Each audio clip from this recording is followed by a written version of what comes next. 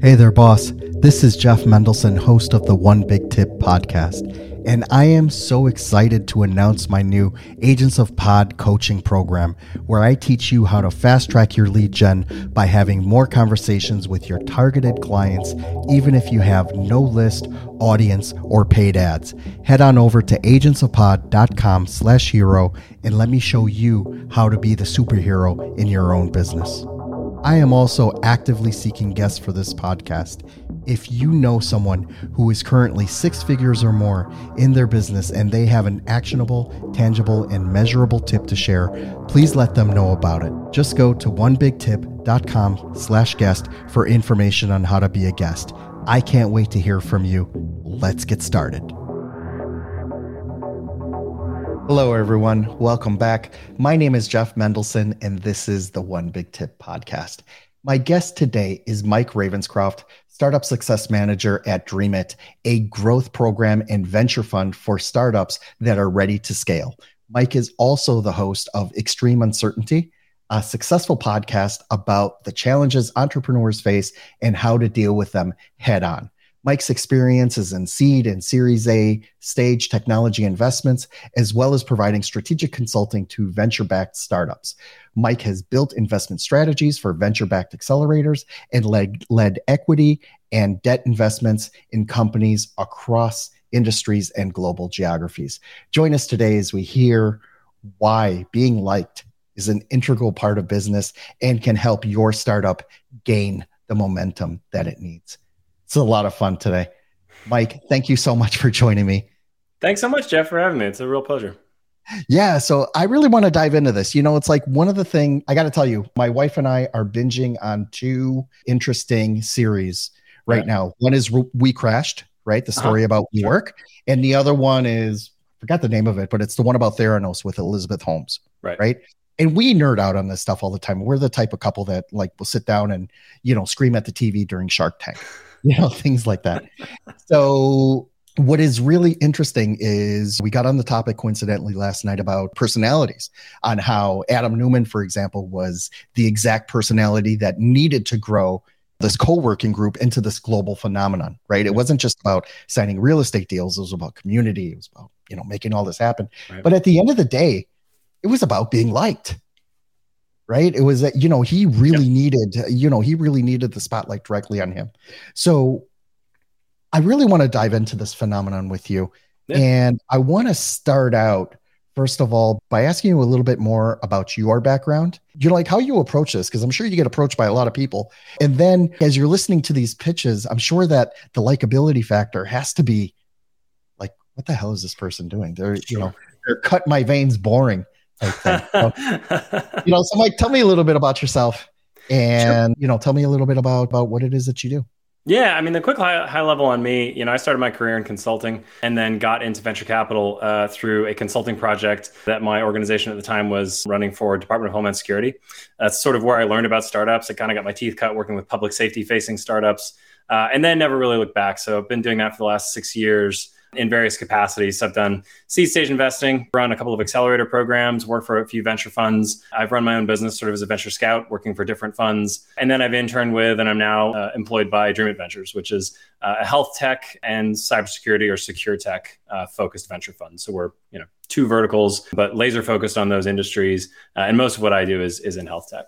So, you know, I kind of come to venture capital not through the founder route. I've worked with founders for the last 6 years, sort of in an advisory capacity, but I've never myself been a founder of a tech startup. I used to think that was something that might hold me back from being successful in this industry. It actually hasn't. I think there are lots of different types of personalities you need to have and backgrounds in order to make a successful venture fund or a successful team. You know, I think that's true for companies as well when they're hiring. You need a diversity of inputs, variety of backgrounds to be able to build, you know, something that's not like a monochromatic or sort of a too focused solution or company. I think it helps to have a diversity of inputs. To your question sort of about likability and sort of what my one big tip is, you know, I think it's interesting, you know, over the last 6 years, I've sort of learned how to sort of, you know, interact with founders and sort of understand their business models and get to know them as people. And, you know, it's interesting that you led with the WeWork founder because very charismatic individual. Same with Elizabeth Holmes. But that's sort of the darker side of venture capital, I think, is that, at the end of the day, you are backing a person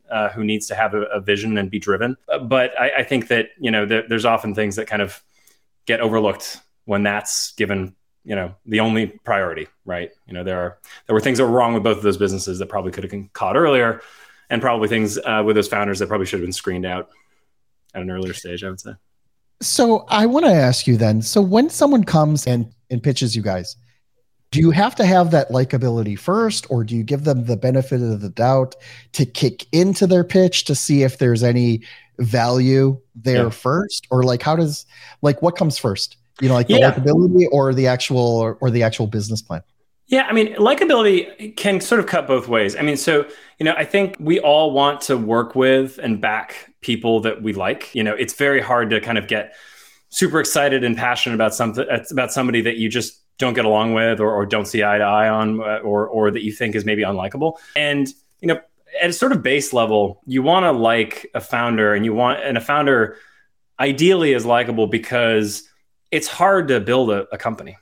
Building a startup is probably one of the hardest things you can do in business, if not the hardest. And in order for all the things to go right that need to go right, in order for a company to be successful, getting great advisors, building an outstanding team, raising capital, getting customers. If you're in the field that I'm in, healthcare, it's extremely challenging to engage with customers, to convince them of value, but then kind of get something through like a very complicated and lengthy sales cycle. So if at base, it's hard for people to kind of get on board and with your vision and, kind of feel like they want to get in the same bus as you to take this journey. It's really hard to do all those other things. And so, likability, when I sort of think about what it means to be likable and why that can help make you successful, it's not just having people want to work with you. It's being willing to give back to others and to do for others so that, you can kind of create like a virtuous cycle among your network and, in other networks. So, I realized this was a piece of advice that my boss actually gave me, and he'd heard it from another VC, and another VC had told that person. So this is sort of like been passed down, but you should never underestimate the importance of being liked, because it really will pay dividends, and it's better to be liked than to be disliked. That sounds kind of trite and silly, but we often sort of think about, founders they have this vision and they're dedicated and they're passionate, and it doesn't matter if people like them, because and I don't think that's true. When I sort of think about what's helped me be successful and what I've seen help make other founders successful is being willing to do things like paying it forward. If somebody does you a favor, do a favor for somebody else. Being willing to make connections, make introductions, to take an hour out of your day to like give somebody feedback on their pitch or on, on a product beta or whatever it is somebody's looking for help with. I learned a long time ago. This is I don't know if you're a fan of The Wire, the TV show, but there's a character in The Wire who says that a wise man does not burn his bridges until he first knows that he can part the waters. I haven't met too many people who can part the waters. And so, it's like, it is better to be, to have good relationships with people. It is better to be liked. It is better to sort of, take, the slings and arrows in stride, because I think ultimately that will pay off. When you're doing something that's as hard as building a startup. One of the things that's interesting about what you're talking about is that why would a founder come to a company like yours, right? Maybe they have the vision, but they don't have the experience, right? Or maybe they have, they have this great idea, or they came across, some kind of patent that they have, which nobody else has. That's where they're trying to raise money in order to bring it to market. Sure. Now, in both cases, whether you're talking about building value for a company, customer acquisition, all that stuff, or trying to be a charismatic leader that can help, attract the type of people and type of customers that you need, it would seem to me that in either case, both can be coached, right? So, unless you're an absolutely abhorrent individual, with a brilliant business case, right? Okay, maybe maybe that's an edge case, right? But, in most cases, like, you can teach somebody how to present. You can teach somebody, how to state your business case. And, conversely, on the value side, you can also help somebody refine, like, hey, maybe if you approach customer acquisition, in a different way, or you made a 45-degree turn to start going down this particular market, and, you niche down and you really hit, who you're trying to serve, both of which can be coached. How does that look in your space, right? When you're talking with somebody, how can you, sort of ascertain what parts, what talents they already have, and and what parts do you need to train them on in order to make it a viable venture for you to invest in? Yeah, I mean, a lot of good questions in there. I mean, at its core, a lot of VCs talk about coachability. So coachability is it can seem like sort of a nebulous term, but I always interpret it as founders' open-mindedness and sort of willing to listen and hear ideas. And I always use this quote from Jeff Bezos: be stubborn on the vision, flexible in the details. Like, I think founders that are coachable are willing to make pivots when the market is telling them to make pivots, but to drive toward a vision that they have for solving a problem in whatever market it is they're targeting. But I think that coachability kind of comes back to this idea that, you're just one person. Even if you're co-founders, you're just two people. You don't know everything and you can't do everything. Nobody can, right? So you have to be able to take advice where you can get it. You have to be able to bring people around you who account for and sort of help make up for, a skill set that you don't have, a viewpoint that you don't have. I often look at advisory boards for companies, and I sort of ask the founder, how they built their advisory board. And if it's just, these were the first 5 people that could cut me a check for $5,000 to help get the company off the ground, to me, that's not a very strategic approach for building your company. It's maybe tactical, but it's not very strategic. Founders that make the effort to go out and seek out advisors and are willing to bring people who have, a lot of clout, but also, their opinions matter in the space that the founder's operating in. That to me says that the founder has a vision, but they need help with execution. And they know that. And so I think that's one of the more important things that I certainly look for in teams that I want to help and that I want to back. As far as how we work with companies at DreamIt. So DreamIt's basic premise is that there's much more that you can do as a VC than just cut a check. So most of what I do in my role is I work with a network at this point of over 100 partners in healthcare. So it's mostly providers like large academic medical centers, hospital systems. We also work with insurance companies, so payers, and then pharmaceutical companies as well. And it's not a financial relationship. They're just in our partner network, and they look at our companies. They trust us sort of as an innovation scout for them to find companies for them that they should take a look at, because they have many problems. I mean, healthcare as an industry has never been under more strain than it is right now, given everything that's happened in the last 2 years. And there are even issues that have been, much longer term that are just sort of now kind of coming to a head. The staffing crisis being the most obvious. But they're looking for startups to solve their problems because big companies aren't really innovating in the way that startups are. But it's very hard for a startup to work with an enterprise health system. They speak different languages, they operate in different world spaces, and they have very different expectations about what success looks like. Startups want to move fast, healthcare wants to move slow. And the same is true in a lot of industries where there's a lot of regulation, where there's, a lot of potential downside to taking a risk on a startup. It's like if you try a new app at home and you don't really like it, well, then you can just delete it from your phone. Maybe you spent $5 on it, but that's a sunk cost. But for a healthcare system, if I'm going to bring something in that's going to interact with my patient data and is going to sit on my network and is going to deliver some kind of return for me, it better be good, it better be secure, and it better work all the time, because my threshold for risk is very, very low. And so that's part of what we help founders understand and work through. And there's no silver bullet. We have a pretty good network, I think, of CIOs and CMOs who want to engage with startups, but there's no guarantees that that what a startup's building is something that's going to resonate with a key decision leader at a healthcare system. That's part of why we do this, is to help us understand the market and how, what the market needs, and then also to help founders basically get an edge. Skip the 18 months of business development that it would take to get in the room of the CIO. Amazing. What a great answer. I was wondering if you can give an example, maybe not name names, right? But I was wondering if you can give an example of how that dynamic worked, where a founder comes to you, you take them on, and then you bring them into, you try to figure out which is the right fit for them, with X, Y, or Z provider.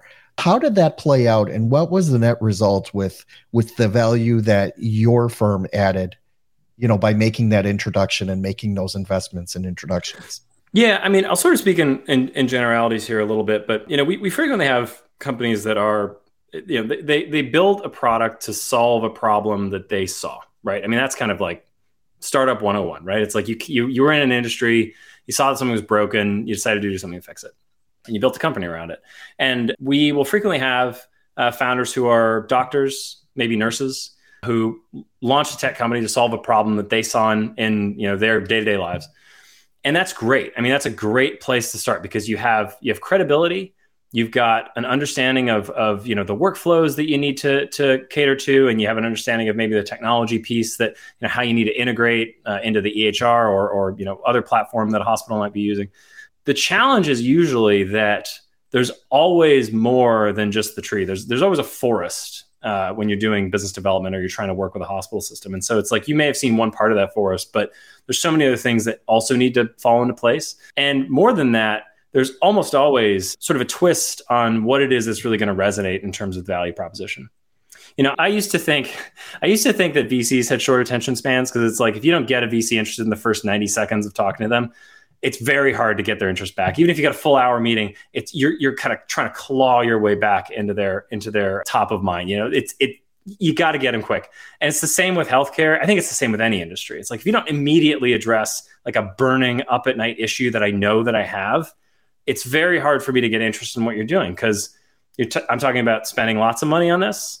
It's going to be a lot of work for me working with a startup. There's a lot of risk to working with a startup. You may go out of business before we go live, if it takes us 12 months to implement. So it's like, if that problem doesn't outweigh all of those other things, it doesn't really work in the minds of the potential customer, like to move something forward.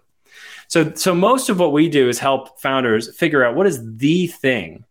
Like, if you're sort of thinking about like in terms of when you go to the dentist, it's like, yeah, I need to brush my teeth more, but this tooth here, I can't sleep. It's hurting me so bad.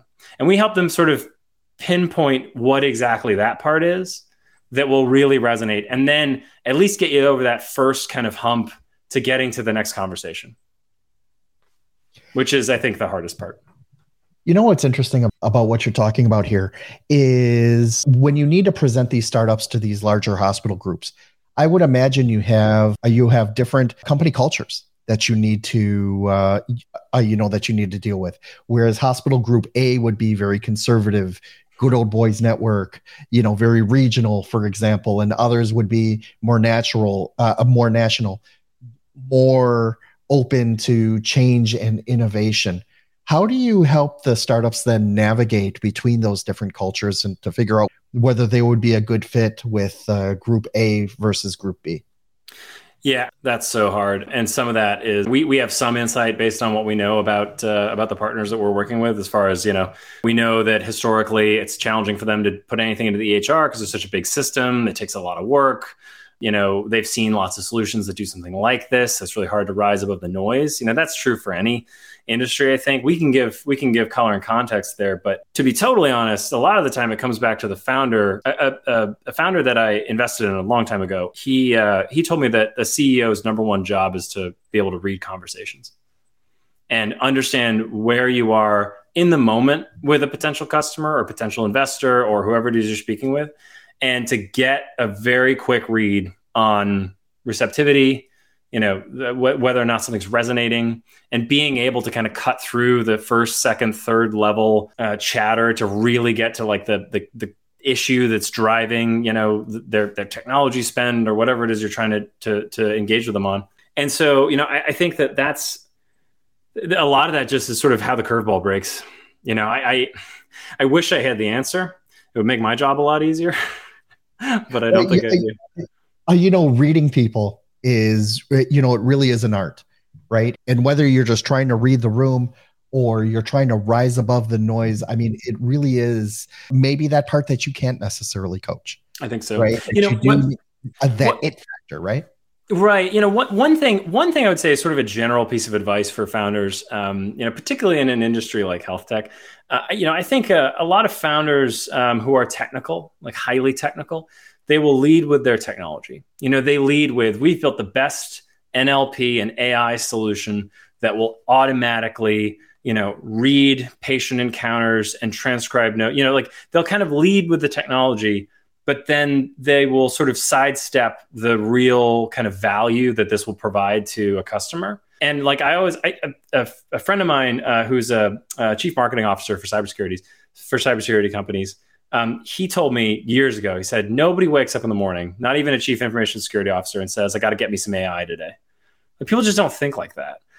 So like a chief nursing officer wakes up in the morning and says, I got capacity for 60. I got nursing staff to hit 60% of what I know that I'll need today. So I need to figure out how I could better allocate my resources so that I don't burn people out or, risk having people lining up in the hallway to be seen. Right. It's like, those are the things they care about. And so if you are leading your customer pitch with, we got the best AI that does this, it's like, you've already lost them. So that's what I try to tell founders too. It's like, the more you get your customer talking about their problems, the better chance you'll have at being able to resonate, because people want to be listened to. People, if you ask people what they need, they can maybe tell you like a couple things. If you ask them what's hard or what their problem is, they'll buy you a drink and they'll talk to you for 6 hours.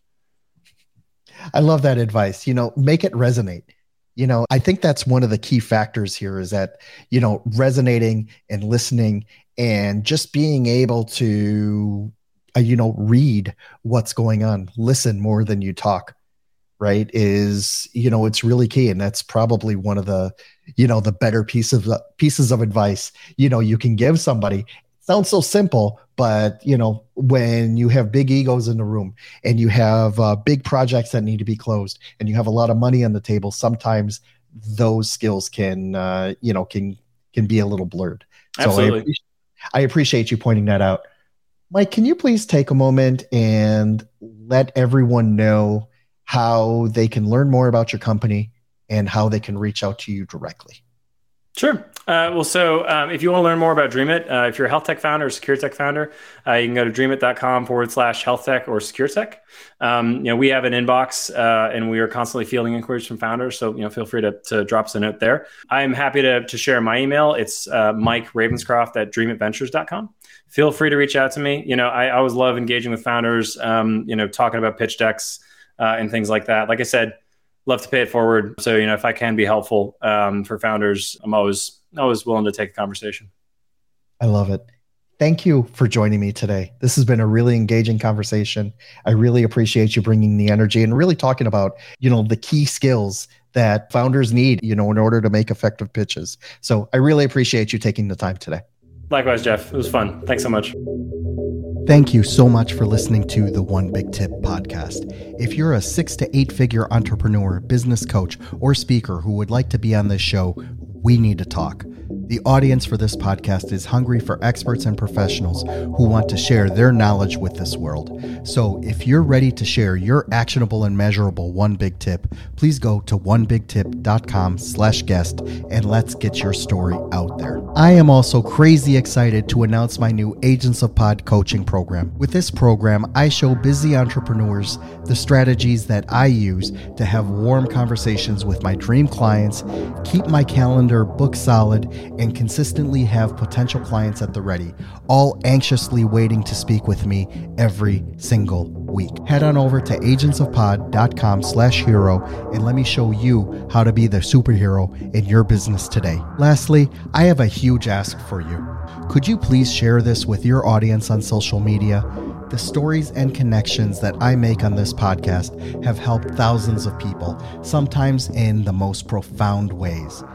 And you never know if your small action today will be the one that kickstarts your friend, a family member, or even yourself into taking massive action and starting the next multi-million-dollar business. It'll be your way of just paying it forward. My name is Jeff Mendelson. You can find me on all the major social channels like LinkedIn, Instagram, and Facebook. Thank you so much for listening.